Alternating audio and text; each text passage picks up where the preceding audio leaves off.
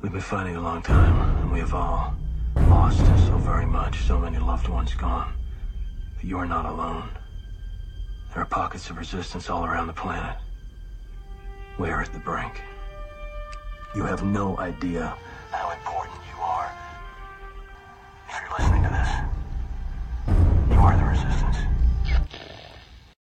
Ave Maria Stella Dei Mater Alma ad semper Virgo Felix te porta. Well, again, welcome again to our Zoom presentation for Wednesday nights at our parish, and we're going to have an economic topic this evening on the topic of distributivism, and we have a special guest that I'll introduce in a few moments, but let me give an introduction to begin our presentation.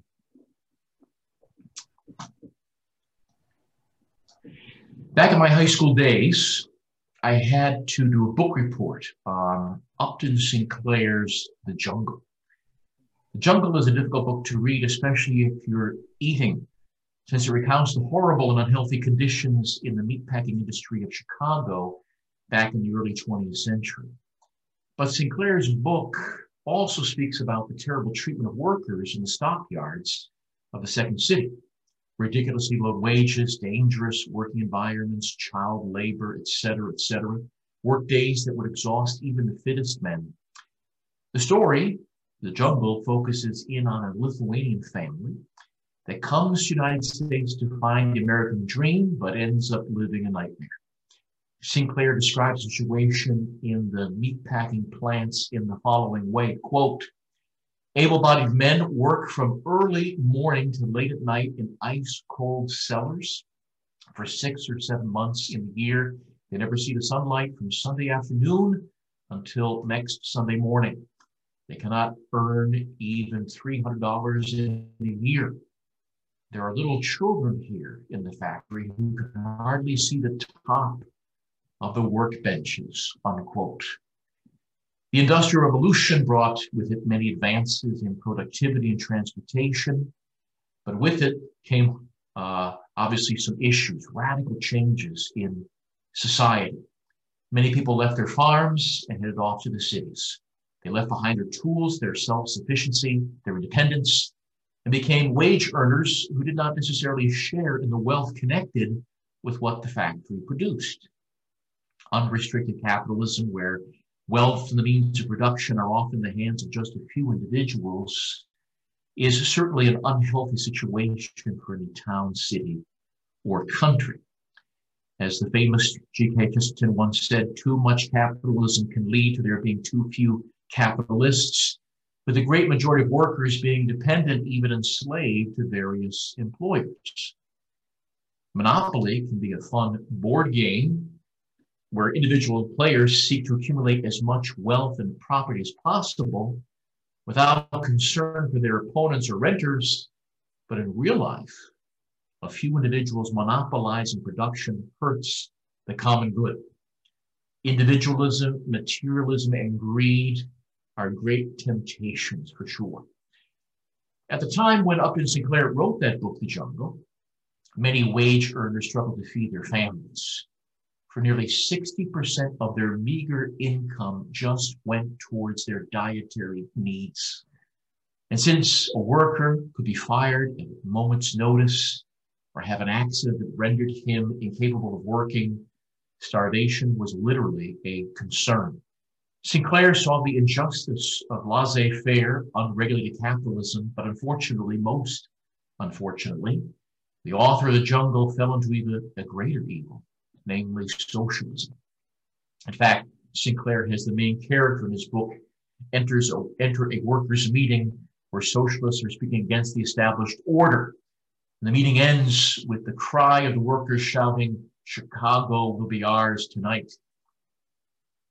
The evil of socialism can obviously be seen by looking at the two great socialist movements in the modern age, namely Hitler's Nazi Party with the National Socialist Party in Lenin, and Stalin's USSR, or the Union of Soviet Socialist Republics. In terms of economic socialism, the monopolies of a few capitalists controlling the wealth is replaced by the monopoly of the state. Allegiance is given to a centralized government that considers itself the highest authority, higher than family, higher than the church, higher than maybe even God himself. The greed so often seen in just a few capitalists who seek to accumulate wealth is now greed on a larger scale, where the have-nots wish to have and receive the goods of those who have, even if they have to be forcibly taken. The extreme of liberal capitalism led to another extreme, and the human family has suffered greatly under both systems. The greatest problem, again, with too much capitalism or the system of socialism is that it puts material needs and desires above spiritual ones. In this sense, capitalism and socialism are united, and that they quarrel over an earthly wealth that you can't take with you when you die. A Christian does not despise, of course, this life on earth, but his material needs, his desire for earthly goods ought to be well below his desire for spiritual goods, especially the gift of sanctifying grace, God's divine life within us, our participation in the divine nature. The Christian who holds these principles lives a better and more reasonable life on earth. He lives more unselfishly, more generously, more penitentially. Christian pilgrims on a journey to heaven cannot carry much with them, but they know that in God they have the accumulation of all the wealth imaginable. And finally, the church is not just a negative critic condemning various economic sort of injustices. Some of her thinkers have put forward other ways to deal with economic matters, including some thinkers who have put together something called distributivism. In short, distributivism seeks to spread the wealth to as many people as possible by having them share in the ownership of the means of production. Liberal capitalism often has only a few to share in the ownership of productive property, while pure socialism allows no private individual to own any private business. Distributism wants as many people as possible to earn a living without relying on another's property. If people own their own farm, own their own shop, own their own tools, they will have greater commitment, for they share in the wealth connected with ownership. In the end, no economic system is perfect, but only that system that acknowledges Christ's kingship over it and which puts people and families first is proper. With that introduction, I'd like to introduce our guest for this evening, Ryan Grant. And Ryan, if you could maybe give us a little bit of your biography and maybe tell us about your family a little bit, and also especially about the great book publishing company that you have that puts out such great works. Well, thank you, Father, and thank you for having me on. I was born in eastern Connecticut, at the time it was a little town called Colchester. That's where I grew up, and basically lived there. I'd say, with the exception of heading over to New York City with a relative on a number of weekends when I was 16, 17. I pretty much lived there until I went to college. So I went to college at Franciscan University of Steubenville, and where I did not distinguish myself as a good student. And largely I was, the way I usually put it is, I was undoing the work of 18 years of public education and learning what I should have learned in secondary education during my 4 years at university. And I spent the rest of the years after university learning what I should have learned at university. And so a number of endeavors and things that I've been involved in are largely autodidactic, and the handful of a few things here and there.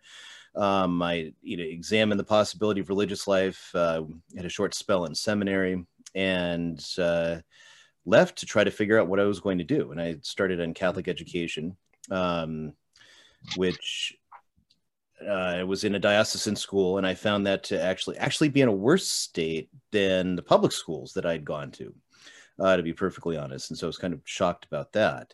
So at around 2004, I met my wife, and I moved to California, where we got married, and I tried different things, and then I ended up becoming a retail manager for a number of years. And it was actually around that time that my interest in alternative economics peaked, especially because I was an asset protection manager and I saw the numbers. The amount of money that's going out of this particular nefarious retail chain, which I'll have occasion to mention later, and how much they could have paid the workers, more. And not that they have to pay them everything, but there was such a vast amount of money that was going to the home corporate office in Arkansas. You get a better idea of which evil company I'm talking about. And they, and it just struck me, there's just something that's just absurd about this, about why this system is set up the way it is. And that got me, exploring many of the issues we're going to talk about tonight. And so, and then eventually I got out of there, got back into education. And then in 2014, I started Mediatrix Press, which at first I didn't quite know what I was going to do with it. It was actually a priest who showed me, hey, do you know you can get your own books made up now using print-on-demand technology? And I said, well, that's interesting. So I looked at it and said, wow, if I could make money, it'd be great. And then the job market tightened in the last years of Obama. It was hard to get work. So I said, I'm just going to put everything into this. And in the midst of that, I had a short time where I worked at Tan Books that also helped me a bit as we continued building the press. And in the basic mission as it formed, and as I started getting some more books into print and more ideas, was, well, I'm going to get, because some books go out of print and there's really no good reason why. Some go out of print because nobody wants to look up the copyright, and double check. Some go out of print maybe because they needed to, and you don't want to reprint those. So in the midst of that, I began translating several books from Latin. I learned Latin a little bit in college and pursued it the rest of the way autodidactically, mostly by reading it in Latin, memorizing, words I didn't know, and double checking the syntax, the grammar, and then going back and doing it again and doing that same page again until I had largely had a mastery of it. And by that, means was able to begin reading it fluently and understanding it as I read it, as opposed to constantly having my head in a dictionary. So that's what allowed me to begin translating very rapidly. And then I took on different projects, which I'm still working on now.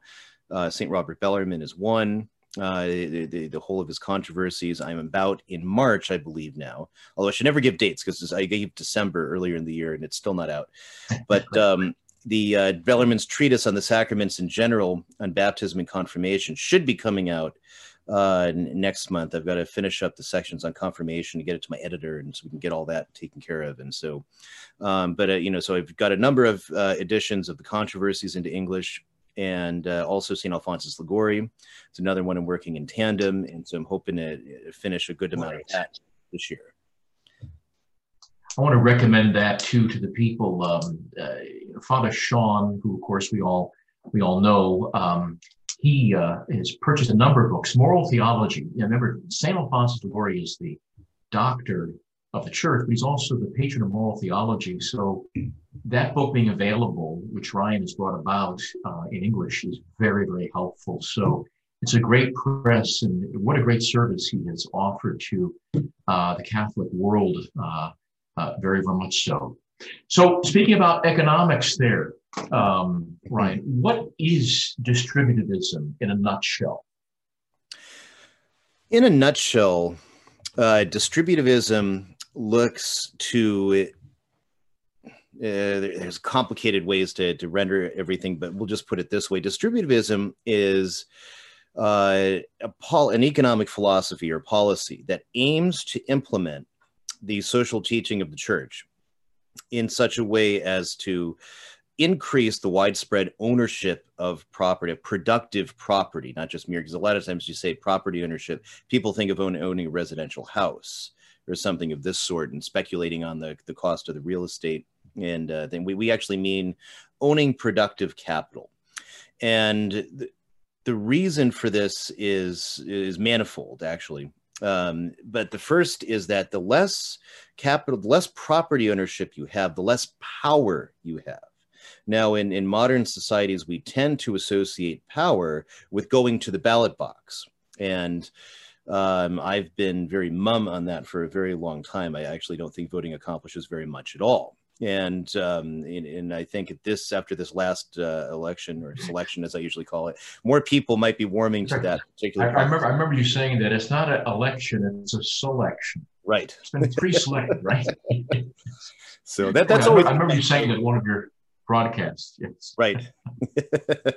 So that's always been my joke about them, that the selection and show business for ugly people is what politics is, or the America's Next Top President reality show, et cetera. So, but if you look at too, there was a study that was carried out that looked at what people surveyed want in given elections and what they're voting for, and how much of that actually gets done, as well as examining, the letters that go to congressmen and women saying, hey, we would like this and we would like this. And how many of those things even make it to the floor for a vote? Almost none. Very, very few. And so the conclusion is this fits the classical definition of an oligarchy, really. And so your power is not voting. If it accomplishes anything, you get one very flawed and compromised person, depending on which side you are, right or left, what things you hold as valuable. For us, we vote, and the abortions are still happening. The degradations of family and so many other injustices still go on, just with somebody who's wearing a different hat and claiming they're going to do different things, and might affect it a little bit, but not very much. So the next is where you spend your dollar. That has a bit more power to it. And we've seen that be successful in various places where you say, well, I'm not going to shop here, and I'm not going to go to this place, and I'm not going to use this service because of, what they do in the other fold. Or sometimes they say, hey, we don't care, or at least at the present, they'll get money from the government, like in the case of Netflix, which lost, I think, over a third of its subscriber base between Cuties and this one movie they did about our Lord, which is horribly blasphemous. And the cancellations were massive. Any other company would have folded. But they're one of the unofficial branches of government, so they get money out of the Paycheck Protection Program. But in general, if you have a business and you say, well, I'm not going there and I'm not supporting this, they'll either fold up or they'll change what they're doing very quickly, because, as they say, money talks. Now, Daniel Webster in the 19th century said, power is nothing other than the ownership of property. Owning property gives you skin in the game, as it were, in terms of being a member of the community, a member of the state. It allows you the independence from various powers or social institutions or what have you, to manage your wealth and to manage things. In a society that generally has this widespread property ownership is a stronger society. And this is also what Pope Leo XIII teaches in Rerum Novarum. This is what Pius XI teaches in Quadragesimo Anno. We'll be talking about those documents a little bit. Also Pope John Paul II in Centesimus Annus. They all lay out a program for how it is that we're going to have a society, an ownership society. Now, with distributivism, that's one view of how to do it. There are others we'll talk about. One is solidarism, or solidarity, which was outlined by the Jesuit theologian back when that was a good thing, Heinrich Pesch in the last century. Then, and even before that, if I'm not mistaken. Then there's other movements. Sometimes they call themselves the Just Third Way, etc. And it's the same with what we're going to be critiquing in capitalism. Capitalism is not a monolithic, economic philosophy. There are many branches and ideas within that. One of the most predominant today is Keynesianism, although I argue that Keynesianism is just another form of Fabian socialism. And then you have the Austrian school, which is very popular. It's embraced by a great many libertarians because it connects also with the political philosophy and many other things. You have anarcho-capitalism, which also embraces the Austrian school very heavily. You have the Chicago School of Economics, which is also, like, for example, founded by Milton Friedman, very influential school of economics, and so on and so forth. Among socialism, you have different thoughts too. You have, I mentioned the Fabian socialists. They're one of the first very big and notable ones, although the French Revolution is itself a socialist and communistic movement. It's already in the late 18th century. You have democratic socialists, Christian socialists, you have any kind of socialist under the sun, and of course you have communism. So, which Marx considered the final and most efficient stage, and so the difference is largely communism considers itself very scientific socialism, whereas, say, the Fabian socialists or many of the European flavors of socialism don't look at it in those kind of terms. They see it more as a transcendental and philosophical movement rather than a scientific one.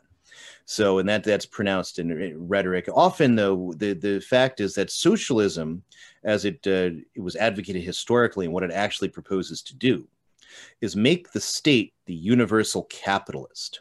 Right. And so by eliminating private property rights, by eliminating the ownership of private property by anybody and investing it in the state. Right. And for the socialists, property is going to be, people will still in a certain way, use and have some sort of property, but it's not rightly theirs. It actually belongs to the state.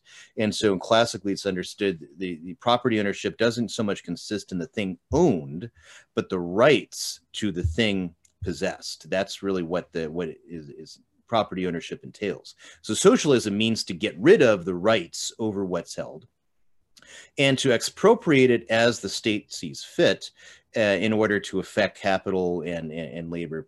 Now, capitalism, those of my persuasion who argue for some form of a third way, we often say it does the exact same thing, except instead of the state being the universal capitalist, the few very wealthy capitalists in the society, the elite, as it were, end up owning most property. And if anyone wants to question that particular movement, you just need to look at the fact that Bill Gates is now the largest owner of farmland in the United States, as of, I think it was reported in Forbes a month ago. So, and we have to scratch our heads and this goes to Chesterton's paradoxical statement. The problem with capitalism is it produces too few capitalists. Is that what ends up happening in the capitalist system is that as the individual thrust, the rabid individualism of capitalism says that the most important thing is for my self-interest to pursue my gains and to acquire, the goods and services and to create the goods and services to make as much money as I can. And then most capitalist theorists say, well, that will in turn benefit society in other ways because they will spend and they will produce, they'll do this. And so what happens is then that more and more capital, as they aggregate it, concentrates in fewer and fewer hands. And as a result, when times get tough and people end up having to leave their property, their productive property, and it gets sold off, the capitalist class comes in and buys it. It doesn't just sit idle. And so the result is more and more productive property is isolated in the fewest of hands, much as the bureaucrats of a Politburo in the Soviet Union or the industrialists in New York. And that's essentially how, and I know the capitalists will fight and they say, no, capitalism is this and it is this. And the socialists will do the same thing too. Oh, it's not this, it's this. And so it's important to look at the real, terms of what it actually does. And the same thing for distributism, because then our opponents will say that's just socialism. The socialists will do it to say, see, you're just like us. And the capitalists will say, no, you're just socialism, and I don't have to deal with you. So it's important to look at what principles are involved in each system and what they hope to obtain. I was thinking as you were speaking, one of our good parishioners, I think, gave a good description, or a good analogy, perhaps is better to say. And maybe you could comment on this. So you have these two well-known economic systems, capitalism and socialism. These people kind of know the names, right? And this person described it in this way. In a sense, there are some sins which are natural sins. So a person, man and woman who are not married, somehow get together in a sort of a carnal fashion. That would be like a natural sin. it's meant to be, in a sense, man and woman is in marriage, but they have sort of abused it, obviously. And then socialism, he compared to an unnatural vice, where there was nothing really about socialism that could sort of be recovered. And I'm wondering if you have any thoughts on that, that capitalism is something that can be abused so very easily. There's some dangers there. But socialism, there's something intrinsically wrong with it that is inhuman. I think the mind of the church rather demonstrates that very idea, in as much as through the social encyclicals, you do not have capitalism condemned by name. You have certain very clear ideas that you find in the Chicago School and the Austrian School that are condemned explicitly, but capitalism is not condemned by name. Socialism, on the other hand, is condemned uniformly and exactly in its definitions, in its accidents, in its philosophy, and its formal principles, in Rerum Novarum, in Quadragesimo Anno, in so many of the social encyclicals of the popes. Right, it's formally condemned. So now the social Christian socialists and Catholics who hold to socialist positions will say, well, but they're condemning this and but not this, where they almost completely ignore, I believe it's number 120 in Quadragesimo Anno, which explicitly condemns, socialism as such. And Pius XI said, no true Catholic can be a true socialist. And so if you are in any way a true socialist, you can't. And then if you're not, well, you're abusing the term. One of the problems in socialism, too, historically, is especially when we go back to the 19th century, is the socialists are always appropriating as many terms as they can to create the widest appeal. And so that, or even throwing off the name of socialism altogether and using something else. So, for example, Georgism, the philosophy of Henry George, which I believe it's Henry, unless I'm mistaken. Ultimately his idea is that we should get rid of all taxes 100%, except for a tax on, the use of land. And his idea is that nobody will own, property, and anyone using property that produces a profit with that property, that will be 100% of that will be taxed. And as you break down George's idea, it comes into, so if I raise animals, actually, apart from producing books, pigs and sheep and whatnot. So if I sell, a whole, lamb, right, and I go do the work and cut it and butcher it and everything, and get all the cuts and prepared, and somebody buys that, according to Henry George, the government would acquire the entire profit because it was made on the land. That's not going to last very long. But what happens in effect? The state is now the owner of all capital property in terms of its use. So now we have, basically it's another form of socialism when you get down to it. So you have socialists that try to use the notion of the gospel, like Henri Saint-Simon in France. He actually talks about the church, the kingdom of the church on earth, and he viciously attacks the Catholic Church and all of his followers too. And his followers end up founding the Fabian Socialists in England. And what is their big thing? Well, we're going to found the church on earth. And just like in the Acts of the Apostles, and that's the true church of Jesus, not this Catholic, Roman Catholic thing with the princes of the church. And so they loved the Fraticelli in the Middle Ages, right? These group of apostate Franciscans that fall into a lot of very odd and strange ideas and especially deny all private property. In fact, this is actually a fun factor in terms of our modern context within traditionalist circles.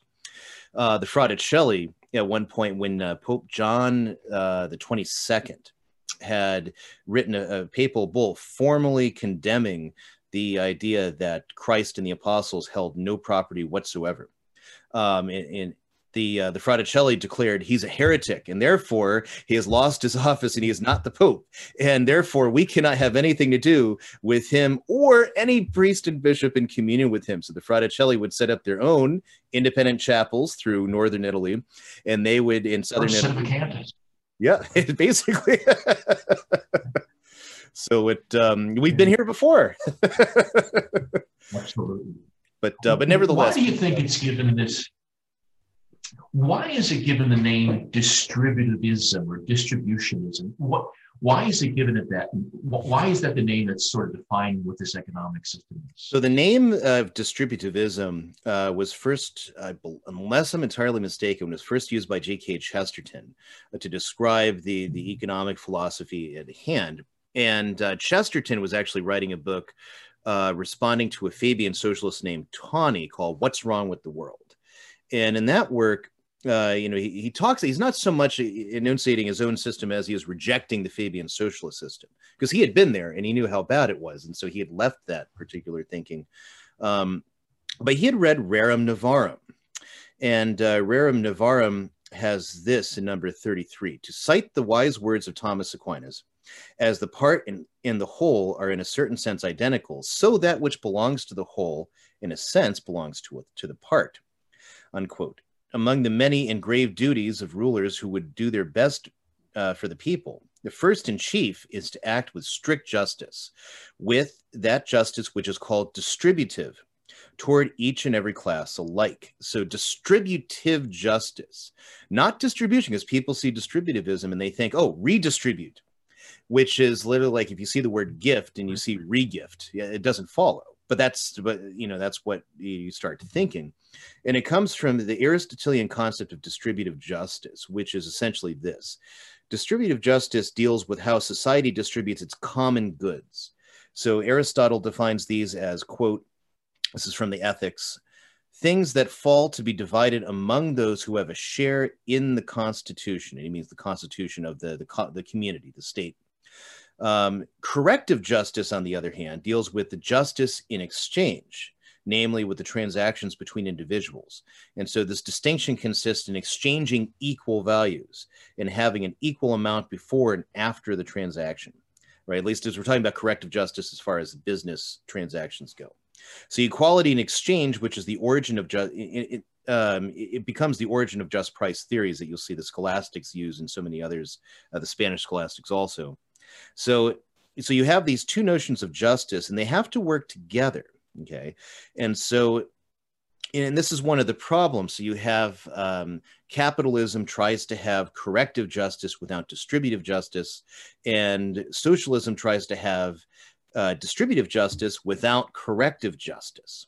Okay, and it's ultimately one of those two things. Whereas distributivism says that we need as a society to have distributive justice, as in which we basically means that as we have our common goods and the means to participate in the Commonwealth with power as citizens by that property ownership. And the corrective justice means that when we engage in our business transactions, all the correct values are being exchanged, things are not being expropriated for the benefits of others, and so on and so forth. So and then the next question, of course, becomes how you get there, because then people says, who does the distributing, right? Is the common objection. And the answer is rather more the market, to borrow from the libertarians. The system is essentially that if it is possible to correct with the economic situation we're in now and arrive at distributive justice in a peaceful way, it's something that is going to come from the ground up. It is not going to come from a top-down state initiative. And if I could say something too, a lot of modern distributists, I'll get in more about neo-distributism later, but there's a lot of modern distributists that seem to have an over-reliance on the government. And as we'll see in a lot of third-way thinking, such as in solidarism and also the social encyclicals themselves, the role of the state is extremely limited, okay? The state is not supposed to take care of you cradle to grave. And once you unleash the state, it starts, it's like tomato in Italian cooking. It starts getting in everything, right? So now you have this problem where the state is doing things it shouldn't be doing and usurping jobs that it shouldn't have. So one of the problems you get to under capitalism, it necessarily exists under socialism, is regulatory capture. And we see this time and time again in so many industries. There's this problem here, let's say in farming. right? You get a farm bill that goes through Congress. What do you know? There's not a whole lot for various farming operations. There's certainly no money for people to set up small and sustainable farms, but there's a good amount of money for industrial farming in like Archer Daniels Midland and Monsanto, GMO seeds, all the big DuPont, all the big corporate companies that are maximizing their profit at the expense of our health and our biosphere, right? With the productions of pesticides and chemicals and the poor quality of the food that they produce. But they somehow, wait a minute, we're trying to correct all the problems they're causing, but they get all the money. And the reason for that is the way our legal system is set, or not a legal system, our representative system is set up, is that members of Congress have to buy their ways onto various committees. Otherwise, they can't get in there. If you want to sit on one of the very important committees like Ways and Means or what have you, and you don't want to be stuck in some low committee that nobody thinks is particularly important, you have to pay for that seat. But your congressional salary will never cover that. It basically designed the system to sell out to the lobbyists. And that's one way they've crafted it today. 150 years ago was simply bribes. And you have a lot of political cartoons from the 1820s about this, so that the large corporations, say, oh, we hear you're going to regulate. Well, let us write the legislation for you. Or the government officials themselves will say, all right, we need to get some regulation in. How would you like to be regulated today? And in the end, you're just never going to get anywhere. Right. And especially you see so much of the critique. Oh, corporations own the government. We need the government to do something about this. How is that going to happen? It's not. It's completely against the interest of those who are currently running the bureaucracies in government, irrespective of whether it's Republican or it's Democrat or what have you. And there are people there who are, not evil, but they're the exception that prove the rule, I think. Or at least they're not, doing bad things.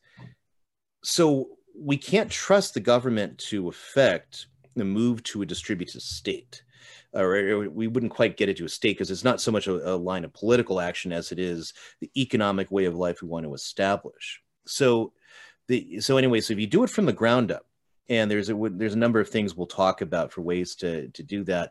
People have to want private property. That's the other thing. So Hilaire Belloc, and we'll talk to Chester Belloc in a little bit.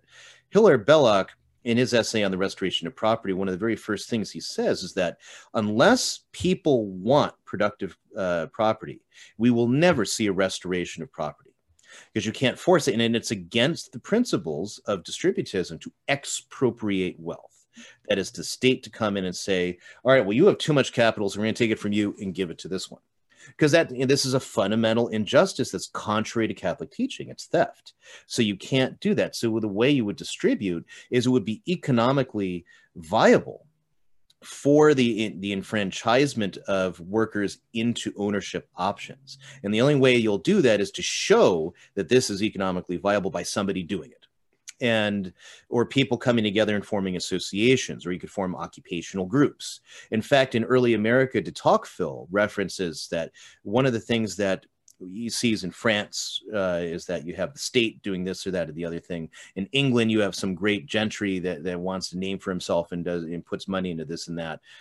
But in America, all the average people, he said, would come together and form associations and pool money collectively to help get people off the ground. And that is essentially what guilds did in the Middle Ages. Was one of their jobs. Guilds had other things that they did. Guilds are always attacked by the capitalists because they had rules about things you can't do. So you couldn't pay people low wages. You couldn't produce inferior quality work. You couldn't work at night, because working at night usually because when you didn't have good lighting in those days, it would lead to producing poor quality of work. You couldn't sell bad meat because you would be booted from the guild, and then nobody would buy your whatever meat you were putting out. So as a butcher, you had to follow the rules, because it's also your charity for your neighbor who's going to buy these things. You want to be selling them things that are the quality that they're paying for. Because again, then they're otherwise we're violating corrective justice and things of that sort. So the guilds had that really well-made function, and we can bring those back, although not as they were, because this is not an anachronism. We'd bring them in a way that would suit society today. So you would have essentially an occupational group. Now, often things like this are called corporatism. And corporatism is almost exclusively today identified with Nazism. And that's a bit of a historical misnomer, really, because corporatism, I mean, it's right there in the American colonies. This is, all the associations that de Tocqueville was referencing are essentially occupational groups or corporate bodies. The idea of corporatism and corporate bodies, these kind of associations, and they were founded in Italy. Mussolini actually found some of these, and this is where the association with fascism sort of begins, where people think that this is a fascist thing, but it's not actually. The way Mussolini ran it was the state came in as a strongman, and you would make so workers, producers, and through these associations that would represent the government as well as the business, everyone would leave at the table, be happy, and that's how it worked for Mussolini. Hitler used him in a rather different way, mostly to compel obedience to the Nazi Party and for spy services, but they were also used. So that's one of the reasons why people see that and they say, oh, that's corporate, that's fascist, we don't want that. But you actually don't need a strong state to use this particular model. Even New Deal legislation had attempted to incorporate some of these corporatist ideas. And so if you want to go after FDR for that, anyone's welcome. But there it is. I mean, if you can set up a group that is like a form of insurance, and you think of, medical, people, they can't afford certain type of machinery, and you have a medical guild or an occupational group or whatever you want to call it, and they pull the resources for you to get this particular machine because you're a member of the same group, and then you likewise will pull the money in for another guy who needs some other type of machine for whatever medical services. And then too, we need to get to a number of other principles here. So in distributism, so I've kind of outlined, how these types of things could work. If you had a peaceful transition to this type of economy, it would have to come from the ground up, from one, people wanting this type of thing, two, just enacting it, and three, making it have value. So there are places in the world that have done this, by the way. So there's one of the ones distributors usually talk about, actually. So it's kind of an overused example, but the Mondragon Corporation in Spain. Now, they were founded in the aftermath of the Spanish Civil War because the Basques fought against Franco and they lost. So now, the government more or less locks them out of loans and capital because so many of them are actually communists and they have to be watched. So, and I'm not trying to make any commentary for or against Franco in this. This is just the reality of that particular history. So it was actually a Catholic priest who had decided to put these various ideas of Catholic social teaching in place and establish a corporation, which would be corporations within a corporation of, with its own bank and its own financing and so many other things. So they actually created a distributist cooperative of owners who had the various arrays of ownership, from actual productive capital to, co-owned employees with stocks. In this actually worked very well. It still works today. It's a very large corporation, actually. And that was because the government shut them out. So they had to do their own thing, which is, again, one of my arguments why you don't need the government to try to create things like this. You just need people who know how to work on a problem, who like, solving these types of issues and have the will to take risk and say, let's try to create a model of ownership. Another, also under Catholic auspices in Italy, and it's called the Emilia-Romagna Cooperative. Now, this cooperative works a bit differently. Instead of a lot of owners and co-owners, it's people who own specific businesses that do certain things in manufacturing.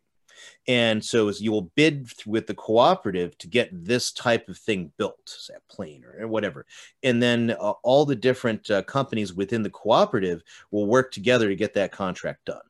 And then there'll be another one, and then you will work with a different array of companies, right? So it's, it's another way of doing the same type of thing, all while, maintaining, the capital ownership, which means the people have a little more power, the people have stable income, okay, and are they rich? Well, they don't need to be, because distributism is not trying to make you rich. It's trying to make you, provide for your material subsistence. So, and that leads to the nature. What is the economy? What is so many things? So hold on a second. So a rightly ordered economy is the means whereby the families produce and acquire goods necessary for their sustenance in life while they work out their salvation with fear and trembling. Okay, that's why God created, the economy. Essentially, that's why, the way the world works, where there is such a thing, property rights, especially after the fall. All of these things, why do they exist? They exist so we can acquire the goods we need while working out our salvation. That is what a Thomistic notion of the economy would be. So the question is then, what are some other principles in distributism that get us closer to that? So, and I've mentioned limiting governments, a subsidiarity. Smallest possible unit does a thing. And that's a principle in Catholic social thought. You don't need government programs of this sort and that sort for your regular activity. You just basically have, the smallest unit that is suitable for a thing. Not the smallest that is absolutely possible in every situation, but the smallest that is suitable to perform a task will do it. So in the question of certain businesses, there are things that can be done and often are actually done better by smaller entities rather than larger ones. Larger entities produce a lot of waste, and you get into the law of diminishing returns and so many other things, and which they end up absorbing because of their size, but they're actually not producing a better quality product. Food is a great example. Medicine is another great example. If anyone wants to get into the study of medicine, how in the 1920s, around then, it's when this started to change.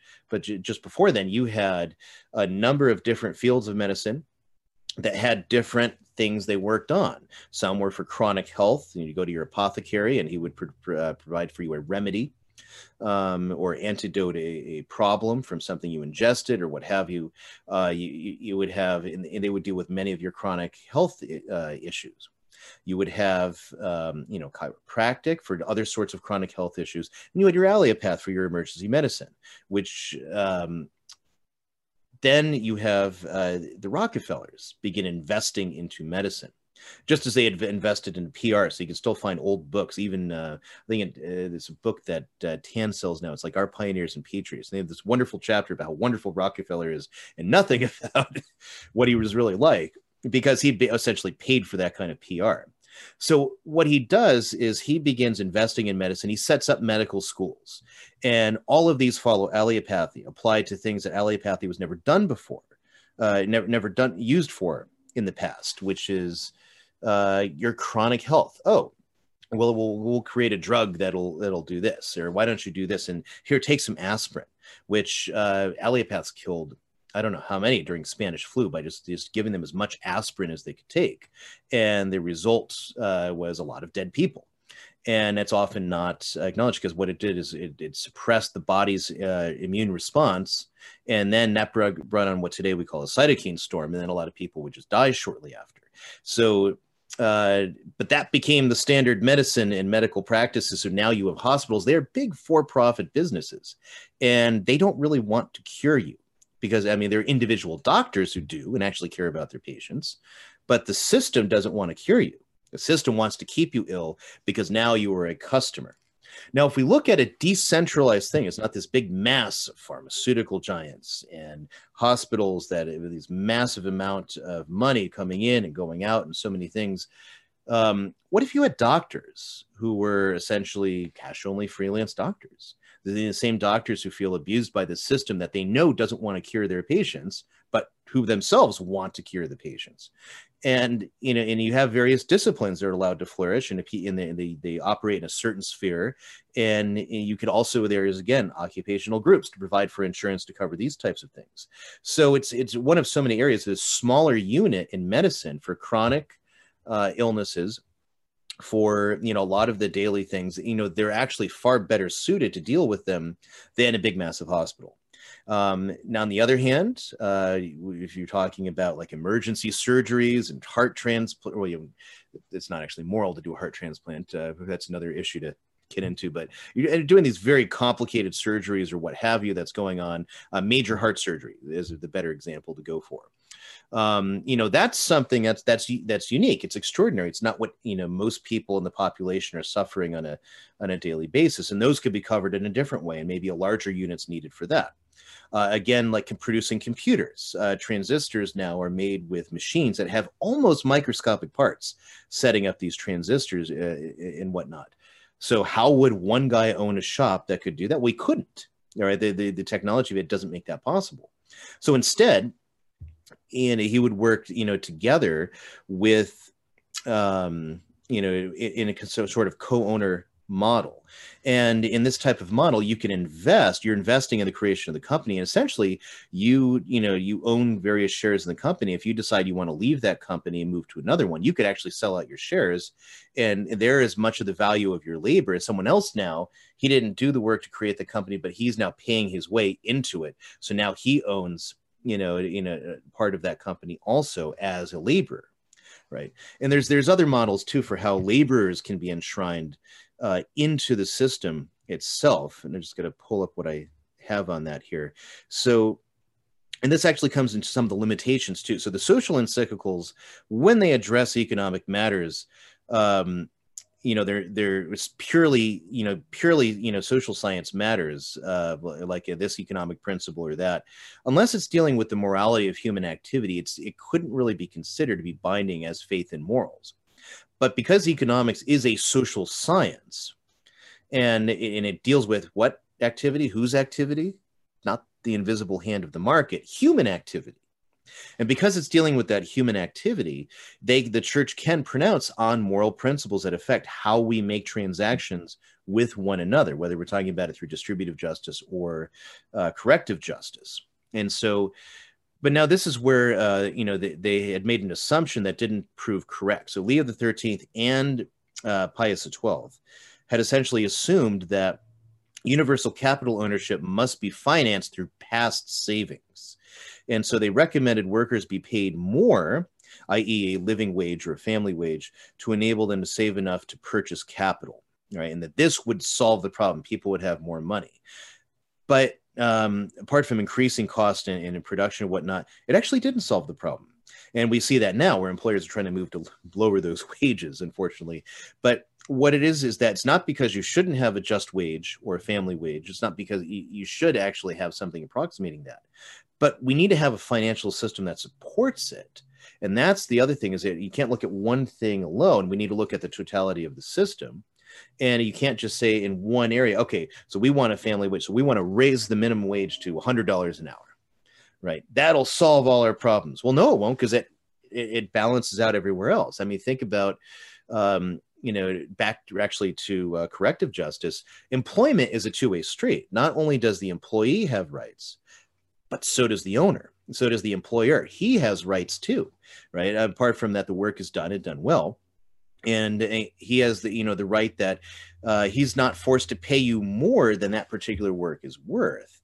And if if this type of work, can't produce enough of it, by nature to pay a family wage, then it's not actually the type of work for a family job. You see, it's probably more likely something that somebody could do on his own as a private owner. But beside that, so you can't demand more from the employer than he is actually capable of paying. Not to say that, because when you look today, there's a lot of employers who could pay very much more, but don't, because they're maximizing stocks. And I won't get into the stock market or anything like that, because it's a rigged casino, and getting into the endless tangents of how that all works is we don't want to deal with that really today.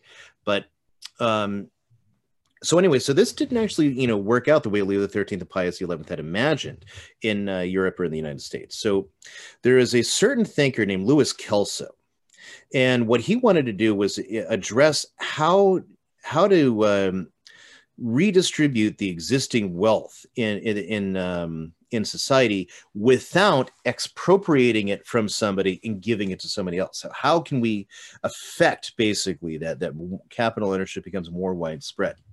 And so his idea was to finance widespread ownership of new capital or transfers of existing capital by expanding bank credit. And so you avoid the presumed necessity of confiscation or redistribution this way. And instead, you're enfranchising people into ownership of existing capital. And so, and this is usually called ESOPs, or employee stock ownership plans.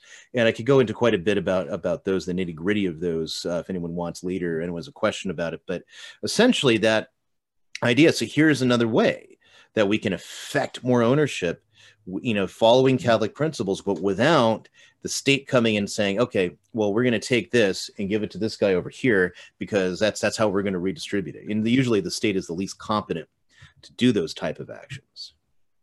Sure. In fact, if you could maybe speak about that, because I remember hearing one person, it's actually Dale Alquist or something. We were in a conversation. This is years ago. First I ever learned about distributivism just a number of years ago. And he talked about it would be good if there was a certain proportionality in society where, by analogy, there's some people who are very, very tall. There's some people who are small. But if you had a guy that was 100 feet tall and the next guy was 3 inches tall, there would not be any proportionality there. Mm-hmm. And so when to use a name, Jeff Bezos, right. He made $13 billion in one day, $13 billion. And yet that necessarily isn't proportional to what some of his laborers are making in the warehouses of Amazon. So not to have expropriation of people's funds, that would be against the seventh commandment, as you were saying. But how about just a little bit more proportionality in society where there's some who are wealthier and some who are not as wealthy, but at least some have a stake in the game, or skin, as you were saying. Mm-hmm. That's a trickier part. So you get, especially when we have in the way things exist now, if we were going to move into a situation, so you could have a competitor that sets up on that kind of model, but that takes a lot of investment and a lot of money. And trying to go up against somebody like Bezos is, although he is stepping down, but still against a behemoth like Amazon, it's probably not going to happen. And so I think things like that have to die more of a slow death, because the nature of what Amazon is a worldwide system of distributing things, and you order this and you have it the next day. Well, isn't that great? And this goes to one of the arguments that capitalists often make against advocates of a third way. They say, well, capitalism has lifted more people out of poverty and given them more material goods than any other system in the entire world. Well, yes. And Germany under Hitler was lifted more people out of poverty than the Weimar Republic did following World War I. It wasn't it great? Well, only if you were a certain class. If you were like myself of Jewish extraction, it was not going to be very good for you. So on and so forth. But materially, it was better under Hitler. And materially, he had provided these things.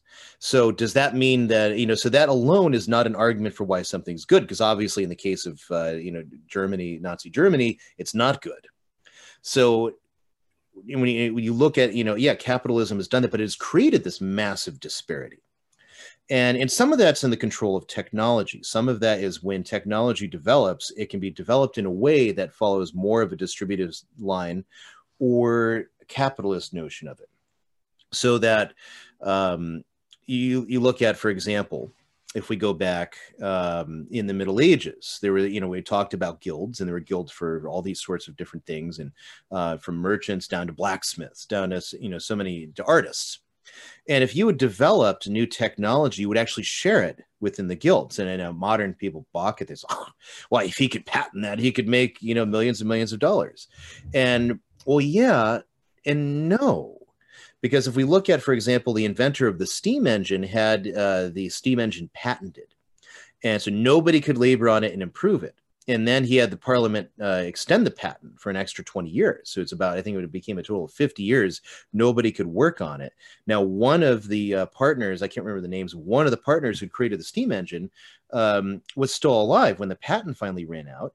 And then people started laboring on it. He saw that and employed people to do other improvements to it. And the next thing you know, he was actually making more money now that the patent had expired than at any time while that patent was running, right? Just because it was creating new opportunities and new business, whereas the patent was limiting the actual progress of technology. So that's one area where, again, the government overreach comes in and trying to protect things, and it actually makes it worse, right? But beside that, technology is one of those things that, you can use it to centralize, such as the Industrial Revolution centralizes.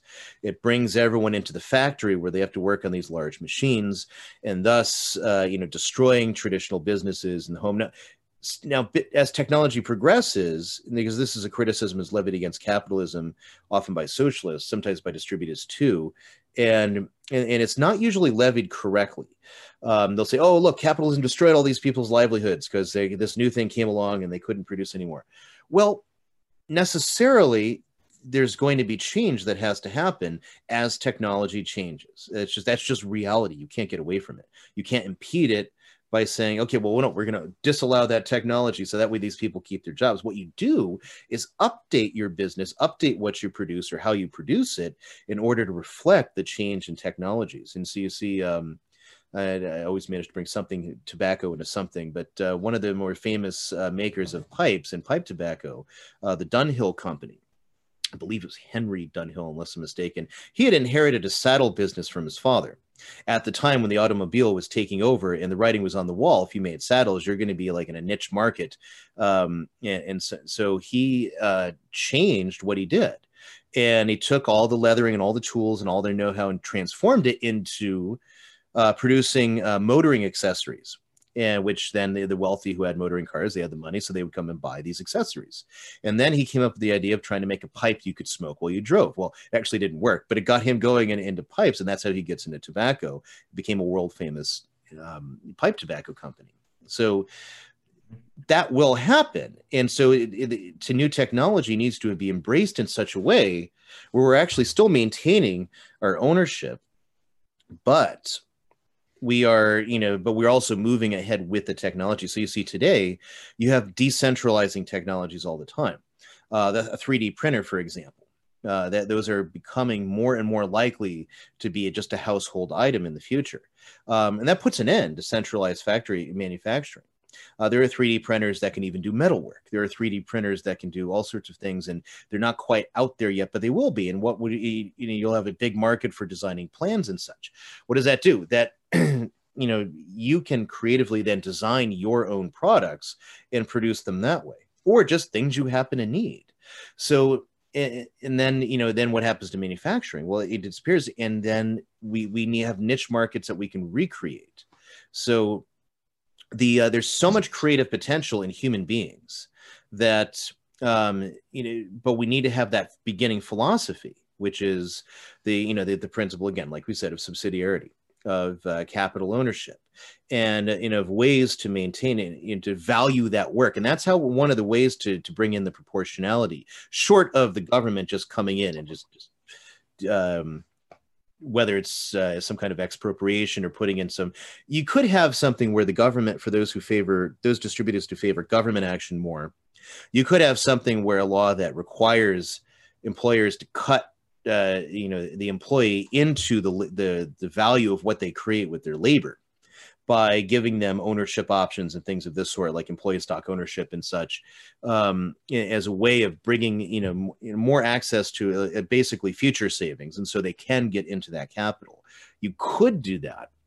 I don't know if ultimately that would be effective, especially as we're asking the government, it's against their interest to do that because they get the money from people like Bezos and such. It's where they get funded. So whether that would work or not, it's a big question. But at least in principle, that idea is something that could be tried. And that's one of the other things about distributism is that it's been done in one way or another throughout the world, throughout history, in one way, shape of time, or in this facet in time. As a full-out system, it hasn't been fully implemented since, you could argue, the Middle Ages in certain ways. In certain ways, that's true. But it's flexible because it's simply saying we're trying to implement Catholic principles into the market. So maybe you don't want to call it distributism. I'll call it, Catholic capitalism, if that's what floats your fancy.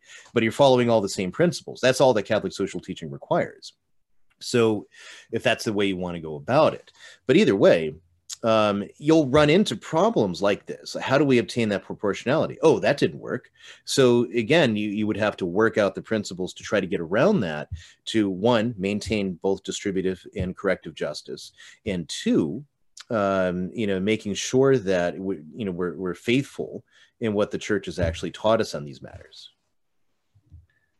So what sort of policies would a distributivist want to put into the economy. For example, things like, if you had monopolies being formed, or the dangers, let's say, of someone cornering a market and sort of suppressing competition and sort of dominating and price fixing. And what would be some things that distributors would hope that, would they support regulation? I mean, maybe not expropriation from people, but regulation, rules to prevent the sort of, unfortunate sort of occurrences where, some people are, cornering a market or whatever the case. What are some things that distributors would hope would happen with an economy? Regulation. A number of those things are actually, or at least should be covered by natural law or by a local, and it should be, again, the local authority where these places are operating and happening,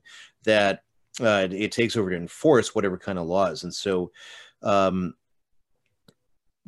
guess in our current system, it's trickier because of the way that our Constitution is set up. The Constitution acknowledges the federal government and it acknowledges the state government, but it doesn't acknowledge a city or a municipal government. And those exist only by charters coming from the state legislature. So, and those can be, pulled at will if they so desire. I haven't heard of that happening in quite some time, but they could. So, but ideally speaking, it would be at the local level where when you're talking about things that go against, either natural law or common law, or whatever is commonly set down as the laws for business transactions, which should be applied to an equality of action, of just action, not to, that is, everyone has the ability to enter into the market and play by the same rules, so that you wouldn't be able to, fix. Price fixing is a complicated thing. The whole notion of the just price of a thing, let me see, I've got a note on that. So the just price, it's something you find in a lot of scholastic literature, and in the Spanish scholastics also, and so on and so forth. So, so the idea is that a local authority would fix a price of sorts, and so, but not arbitrarily. So the scholastics, they weren't fools, and they knew about the notion of utility, supply and demand, etc., all the things that they talk about today. But what they refused to do was reduce a price to a mere economic calculation. So what the scholastics said is that, when they rejected the notions of modern pricing utility, is the notion of the usefulness to the buyer. So the scholastic Molina puts it this way: one may not accept a higher price by reason of the advantage of gain of the buyer. That one may not do this is proof from the fact that the advantage is something of the sellers, but the sorry, let me do this again. I just butchered this entire thing. All right. So Molina says, the fact that one may not accept a higher price by reason of the advantage of gain of the buyer is proof from the fact that the advantage is not something of the sellers, but the buyers. Therefore, the seller may not accept payment for it. Otherwise, he would sell what is not his. All right, and so St. Thomas, and I'll come back to that in a minute. So St. Thomas says the just price is what is neither more nor less than the worth of something. Right. So it's an ethical judgment about the price that precedes the market, an ethical judgment. And the scholastics, on the other hand, when they advocate for the just price, they say that due account must be given to market conditions, but they won't entrust it to the market alone. All right, and that's ultimately what Molina is saying, is that when you have some advantage, you have to consider the worth of the thing as an ethical and moral judgment, not as a mere economic calculation. Now, those come into it, and you don't deny those. And so basically, prices would be fixed by locality. That's the other important thing. Coffee beans that you have to ship to somewhere in the United States because it doesn't, in some northern frozen climes such as Idaho, because you can't grow them here, they're going to be more expensive than they are in, or they should be, in Colombia, where you grow them right there, just by necessity because of the extra costs involved in preservation and what have you. And so you wouldn't charge the same in each place. It would be absurd, apart from there being two different countries. If you have something more local, you grow large in Idaho, for example, potatoes. everyone knows Idaho grows potatoes, although most of that potato production is actually McDonald's, by the way, in the southern Idaho. But so most of it ends up being most of the potatoes we end up buying in the store from Washington, which some of the crazy ways some of the trades between states work. Nevertheless, so we produce those here. Now, what about a state that doesn't produce them at all? Obviously, it makes sense that they'll be less expensive here than they will be in a state they have to be imported into. Now, what about if somebody tries to introduce a good into a state where you produce the same thing? Now we run into the question of protectionism. And this is where the classical distributist theory hold under Belloc, for example, or Chesterton, that protectionism as a national policy just because is stupid, but protectionism for a local area that produces a thing and the same thing being produced somewhere else will be more expensive to favor that local business transaction, because the favor is always toward the side of the local. That's why Chesterton depicts Father Brown, for example, as when he goes into a new place in the Father Brown detective stories, he always asks for the local beer, right? And not not something produced by, always favor the local thing. He wouldn't drink Budweiser, you mean? He wouldn't? Yeah. He wouldn't drink Budweiser, no. I don't think so. Yes. I got a couple more questions, if it's okay, Ryan, and then maybe we could take some from the viewers. Would that be all right? Sure. Yes, actually, and I should talk about other things. So one, the relation of money. Were you going to ask about money? I was going to ask about, you go ahead first. I was going to ask about how... okay, you go ahead first, and then I'll ask the question. All right. So one of the biggest problems in that affects every economic system is money, and where does money come from? All right, and this, especially things get convoluted today because most people don't really stop and consider this question, and most of the work written on the subject is meant to obfuscate and hide the reality rather than explain the reality. So, money properly, what is it? It's a medium of exchange. In and of itself, it has no value. It has value in the future acquirement of what it represents in terms of acquiring this or that good. So it replaces barter, because in barter, it's rare that you will actually exchange all the values precisely. There will always be somewhere where the barter has to take a compromise of knowing this is slightly less value, but it's close enough where I'll accept it because I really need this. And so you can't get an exact representation of the value, say, between a pair of boots and several loaves of bread or what have you. So, or a window, right, from the glassmaker. So you have now money. There is something which in and of itself may have no value, or may have value in this or that thing, but such as you could use money, you could use anything you wanted as money. You could use seashells as money, as long as it was scarce enough to be useful, and you knew that you could take that in exchange for good A, and you can bring that to someone else and acquire good B with it, or good C, so on and so forth to X, Y, Z. And that's what creates the currency flows, the confidence in the need to use that specific currency, which is one of two things. Either one, goods are consumed at such a rate, everyone knows they can take, and combined with the confidence, that currency will move. You'll use it and it'll be taken, and therefore I'll accept it too. And the other reason, the more legitimate reason historically why a currency flows is taxes. The government says you must pay your tax in this currency, whether that's gold or like in England during a certain period, it was tally sticks, which were issued by the crown, not just any stick you might cut up, but it was actually a tally that represented the wealth and land that you owned, and so on and so forth. And then it would be cut in half, so one half stayed in the treasury, so you couldn't do anything fraudulent with it. Gold and silver, obviously, because they're precious, they're scarce.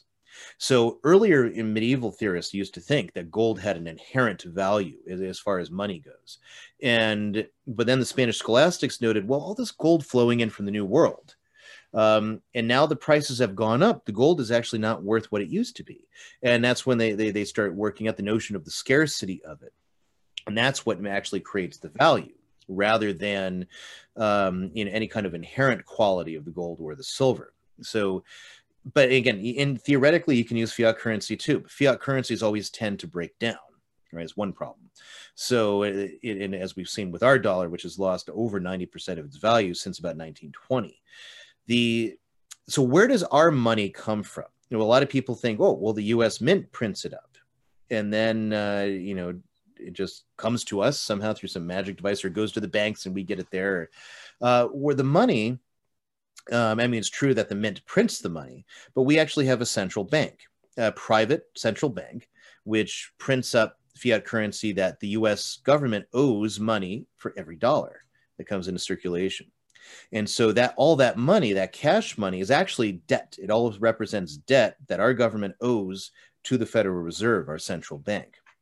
And in every central bank system that works with this kind of usurious fractional reserve lending, it has largely the same apparatus. So likewise in England, likewise in Europe, likewise wherever you want to go. So if we have that money comes into circulation, people spend it into existence, paying for goods and services, and everyone knows they need it for their taxes. That's why when you go to the store, they'll take that green paper from you and give you whatever food you've bought. Hopefully it's food. Most of the stuff people buy really isn't food, but that's a rant for another day. So, they take that because they know they can pay their employees in it. Their employees will take it because they know they can acquire goods in that, and everyone knows they pay their taxes in that. So what happens is that there's other sources for creating money, and that comes through banks. And now banks can serve a very positive role in society in terms of investment and other things. But in our society, they actually form a very deleterious role. That is, they reduce the value of our currency by putting more out there. That is, they create money. Now, a lot of people who started to figure these types of things out, often they put it inaccurately. They say that banks create the money out of thin air. And that's not strictly true. That's essentially the effect.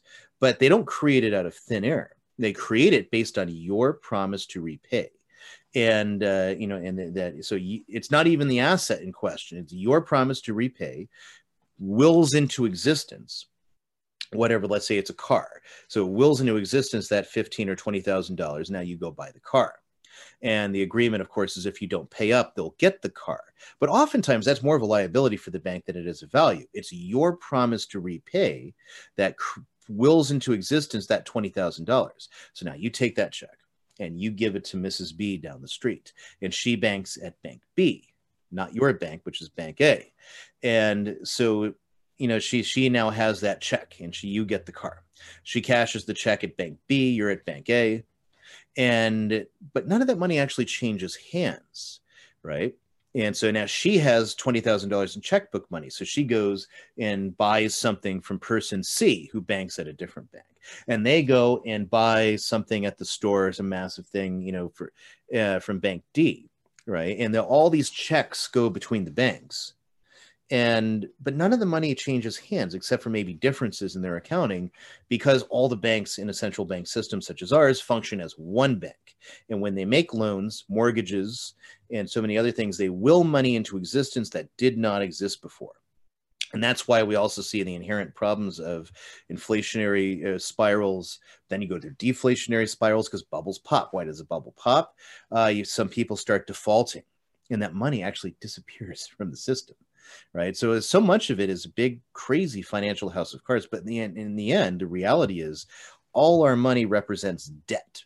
You want to get a house, you have to become a qualified buyer and go through this rigmarole. And then if you don't have good enough credit, they're going to charge you more usury for that problem, more interest, which in that kind of a transaction anyway is largely sterile. So it's actually immoral.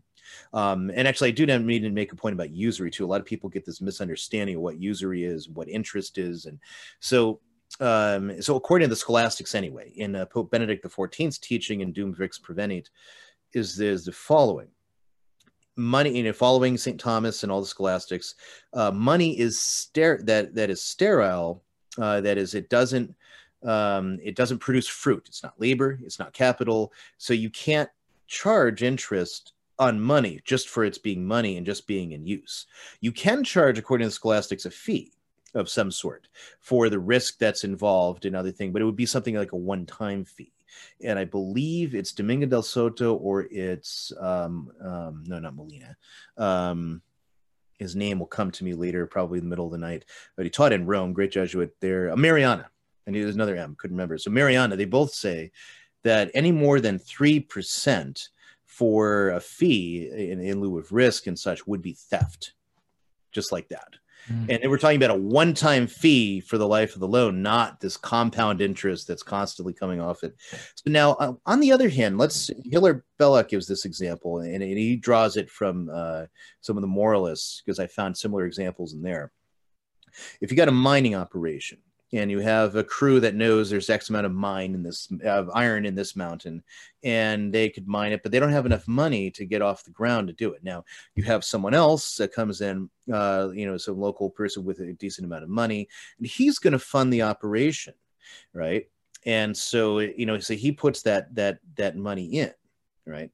And they get the iron ore out, it's sold for X amount. Now, he's entitled to the return of that money plus the percentage of share of the profits that he's earned thereby, right? And then that's worked out and understood and agreed, and now that becomes an enforceable contract. So because it's fruitful, the money is now fruitful. It's not money being produced by money, it's money that's being produced through fruitful labor. So now it's not usurious, right? And that's why usury is a sin, is because it offends against the goodness of God, because you're trying to get something for nothing. You're trying to get something without applying any labor. You're trying to get something without a value being involved, right? And a lot of people don't realize it. So that's another thing is, and then how do we take down a system like this? It's a massive system. Now, the libertarians don't really have a good argument for this, because the Fed is a private institution, and they often revere private institutions, even though it has complete control over all the money that's given by the Federal Reserve Act. So the libertarians say, well, if we just if we ended the Fed and made it so it was no longer the private bank of the government, that it all solve itself.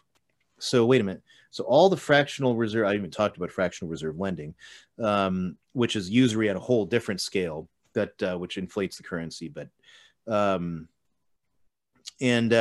that's just going to end because you got rid of the Federal Reserve. Well, it's going to continue, actually.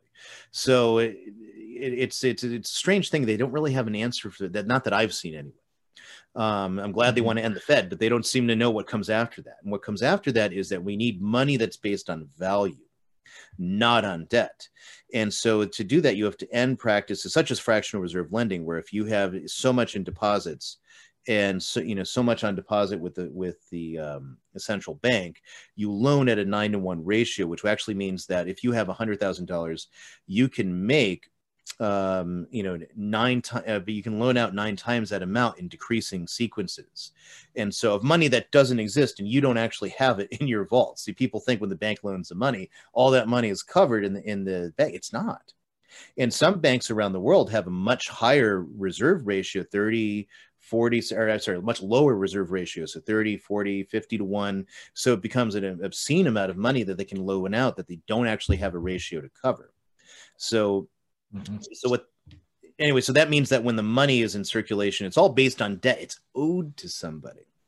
And of course, there's no such thing as a free lunch. The piper has to be paid. So how do you get there? And it's, you have to get out of that.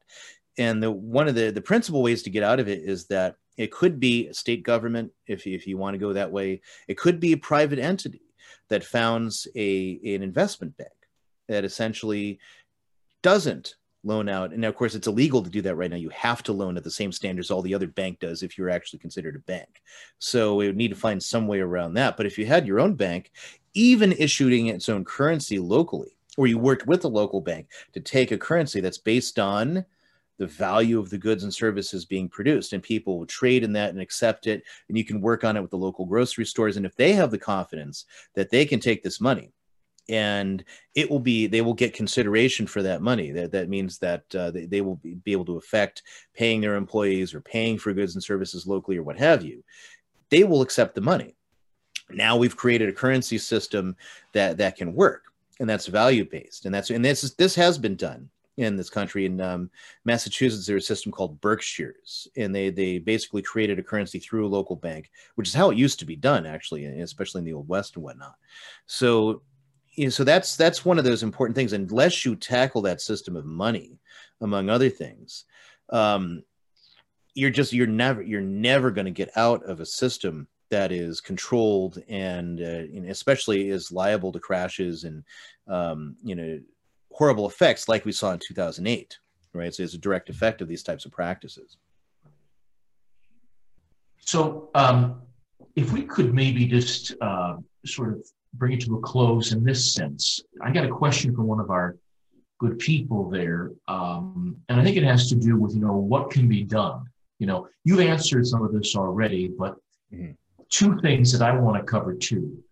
Number one, you said in order for this system to work, people have to want to own their own means of production. They need to want to own their private property, to have a stake in the game. And it seems that the modern movement is to pay people's debts off for free, just sort of, student debts, whatever. But there seems to be a cost that people are telling me that, well, we'll pay your debts off, but we'll have your property too, and you can be a renter for the rest of your life. Mm-hmm. And so this person asks, one of our viewers, please share a simple example of a distributed model or guild that can be formed, like practically by a group of traditional Catholics today. Mm-hmm. So how can you encourage, first of all, to have people want to have a stake in the game?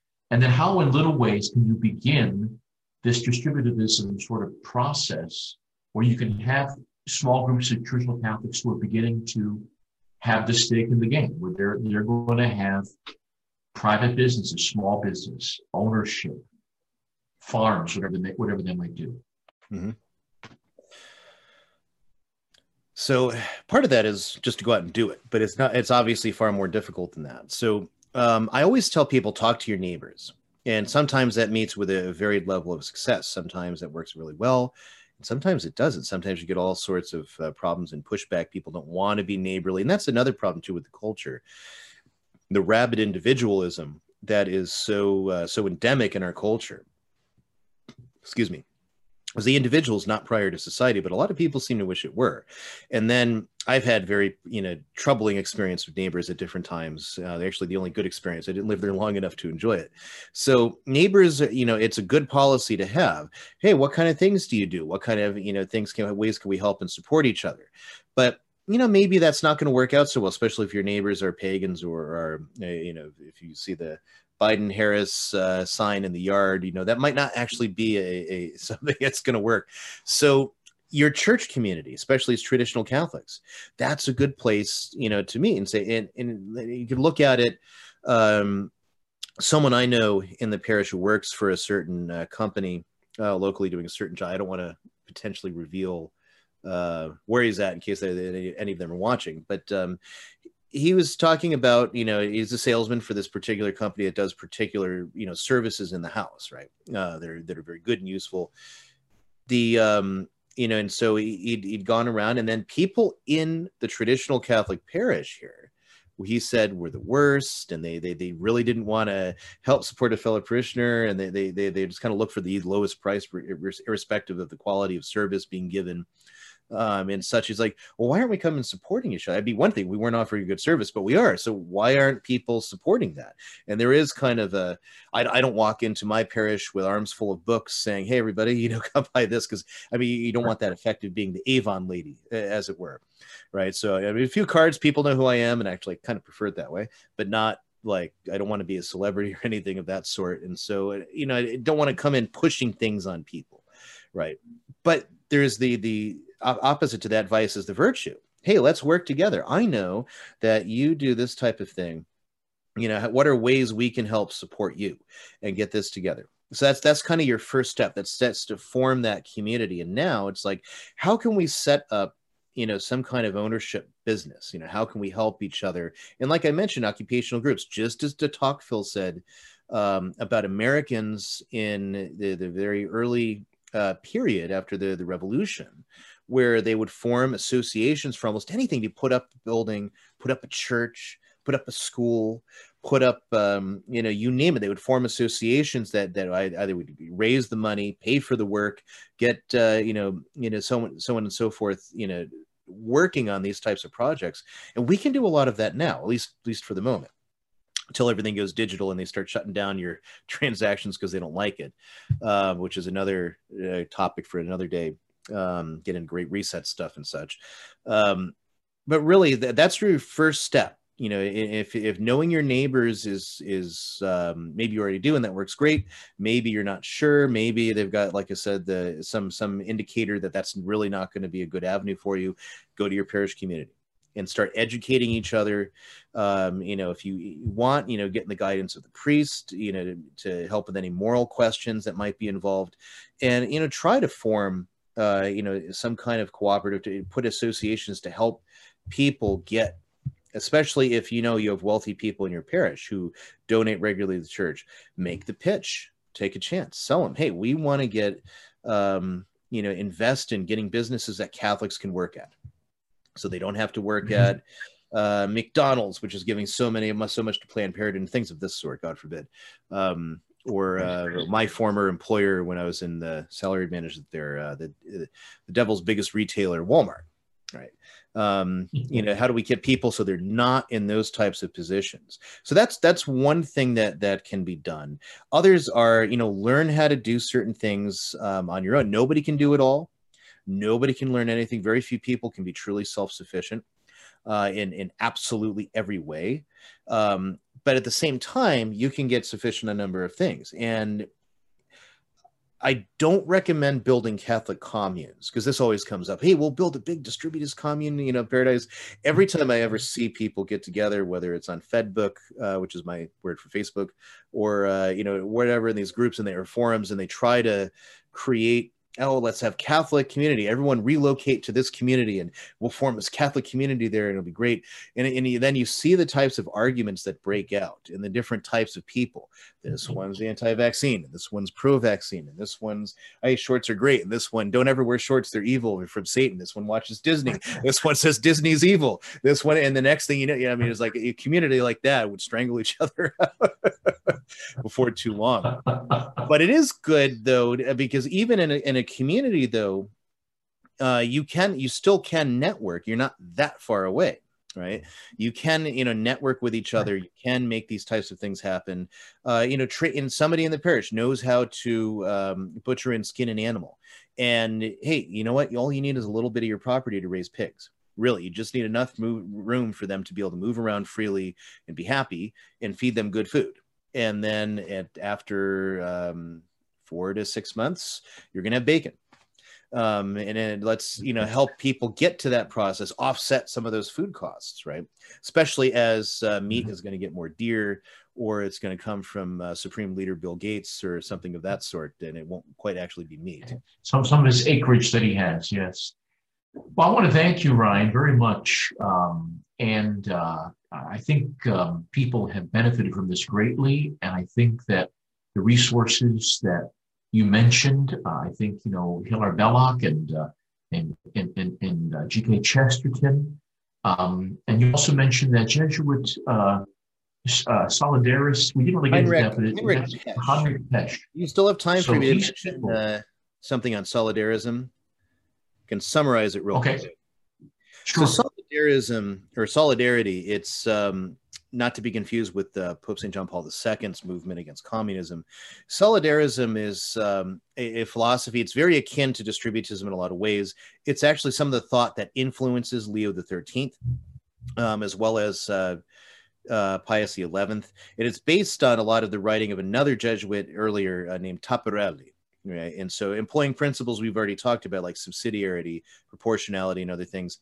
So solidarism, Heinrich Pesch defines it as the reciprocity and mutuality of human interest based on the rational nature of the human personality and ultimately on God's will. Okay. So essentially, in other words, people working together, people in engaging, one, in their own interest, and two, you know, for others, and based first principles and the notion that we are human beings made in God's image and likeness and obliged by natural law and revelation to do his will. So there's three pillars of solidarism. And again, this is all very amenable with distributism or whatever third way philosophy you want to argue. Private property is the first pillar, marriage and family, and the state as the guardian of the legal order. Okay, so the last one needs unpacking, but we'll do that quickly. So private property is the sine qua non. That is not just the thing owned, but the rights over the thing owned. And so the actual ownership in that way is there's no limitation on that. It's the use of it where we start having limitations by custom, by law, by things of that sort. And so the next one, marriage and family. Why own property?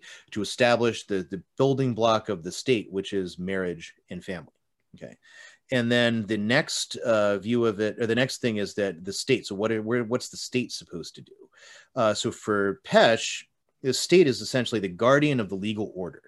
And it may offer individuals and non-public social groups under the principle of double effect to involve itself to provision for all the wants of citizens in emergency situations, not as the normal behavior, right? But not in your cradle to grave coverage, which has all the hallmarks of reintroducing slavery as we see today, but rather to assist in a necessity.